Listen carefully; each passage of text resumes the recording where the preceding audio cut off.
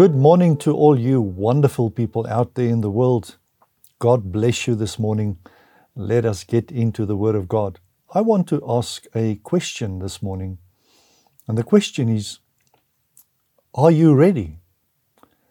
And you might ask, ready for what? You see, to be ready in the kingdom of God means to be available. Basically, it's very simply to be available. And it's not just to be available for certain things. The big question is, are we available to the plan and purpose that God has for your life, which only comes through a relationship with Jesus Christ?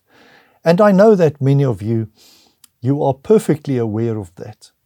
But as we progress in our faith, many times we slacken down, we let things go, which we should never do. And the question is, are you ready? Are you available? In Luke 12:40 it says the following, "Therefore, you also be ready, for the Son of Man is coming at an hour you do not expect." There's coming an hour that the Lord will return to this earth. But up till that point, I'm not just ready to meet the Lord, but I'm ready to be useful to Him. And in Luke 12:35, when you go back a little bit, it says, "Let your waist be girded and your lamps burning, and you yourselves be like men who wait for their master, when he will return from the wedding, that when he comes and knocks, that you may open to him immediately."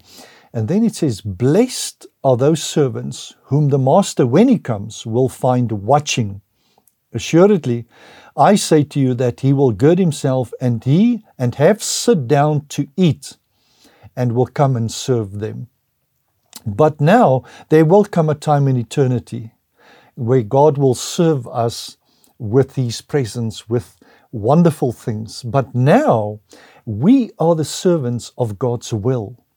And when we serve Him, it means that we will become useful for Him.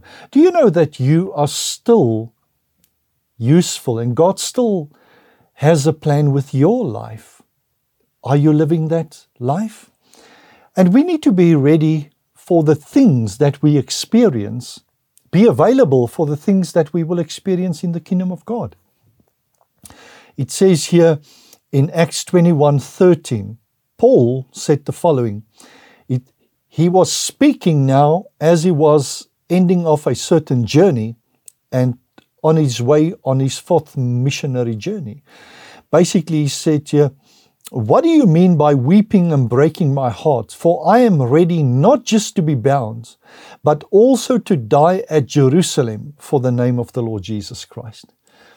When we have that kind of attitude, that no matter what, I'm going to do God's will in my life, then we get through things so easily.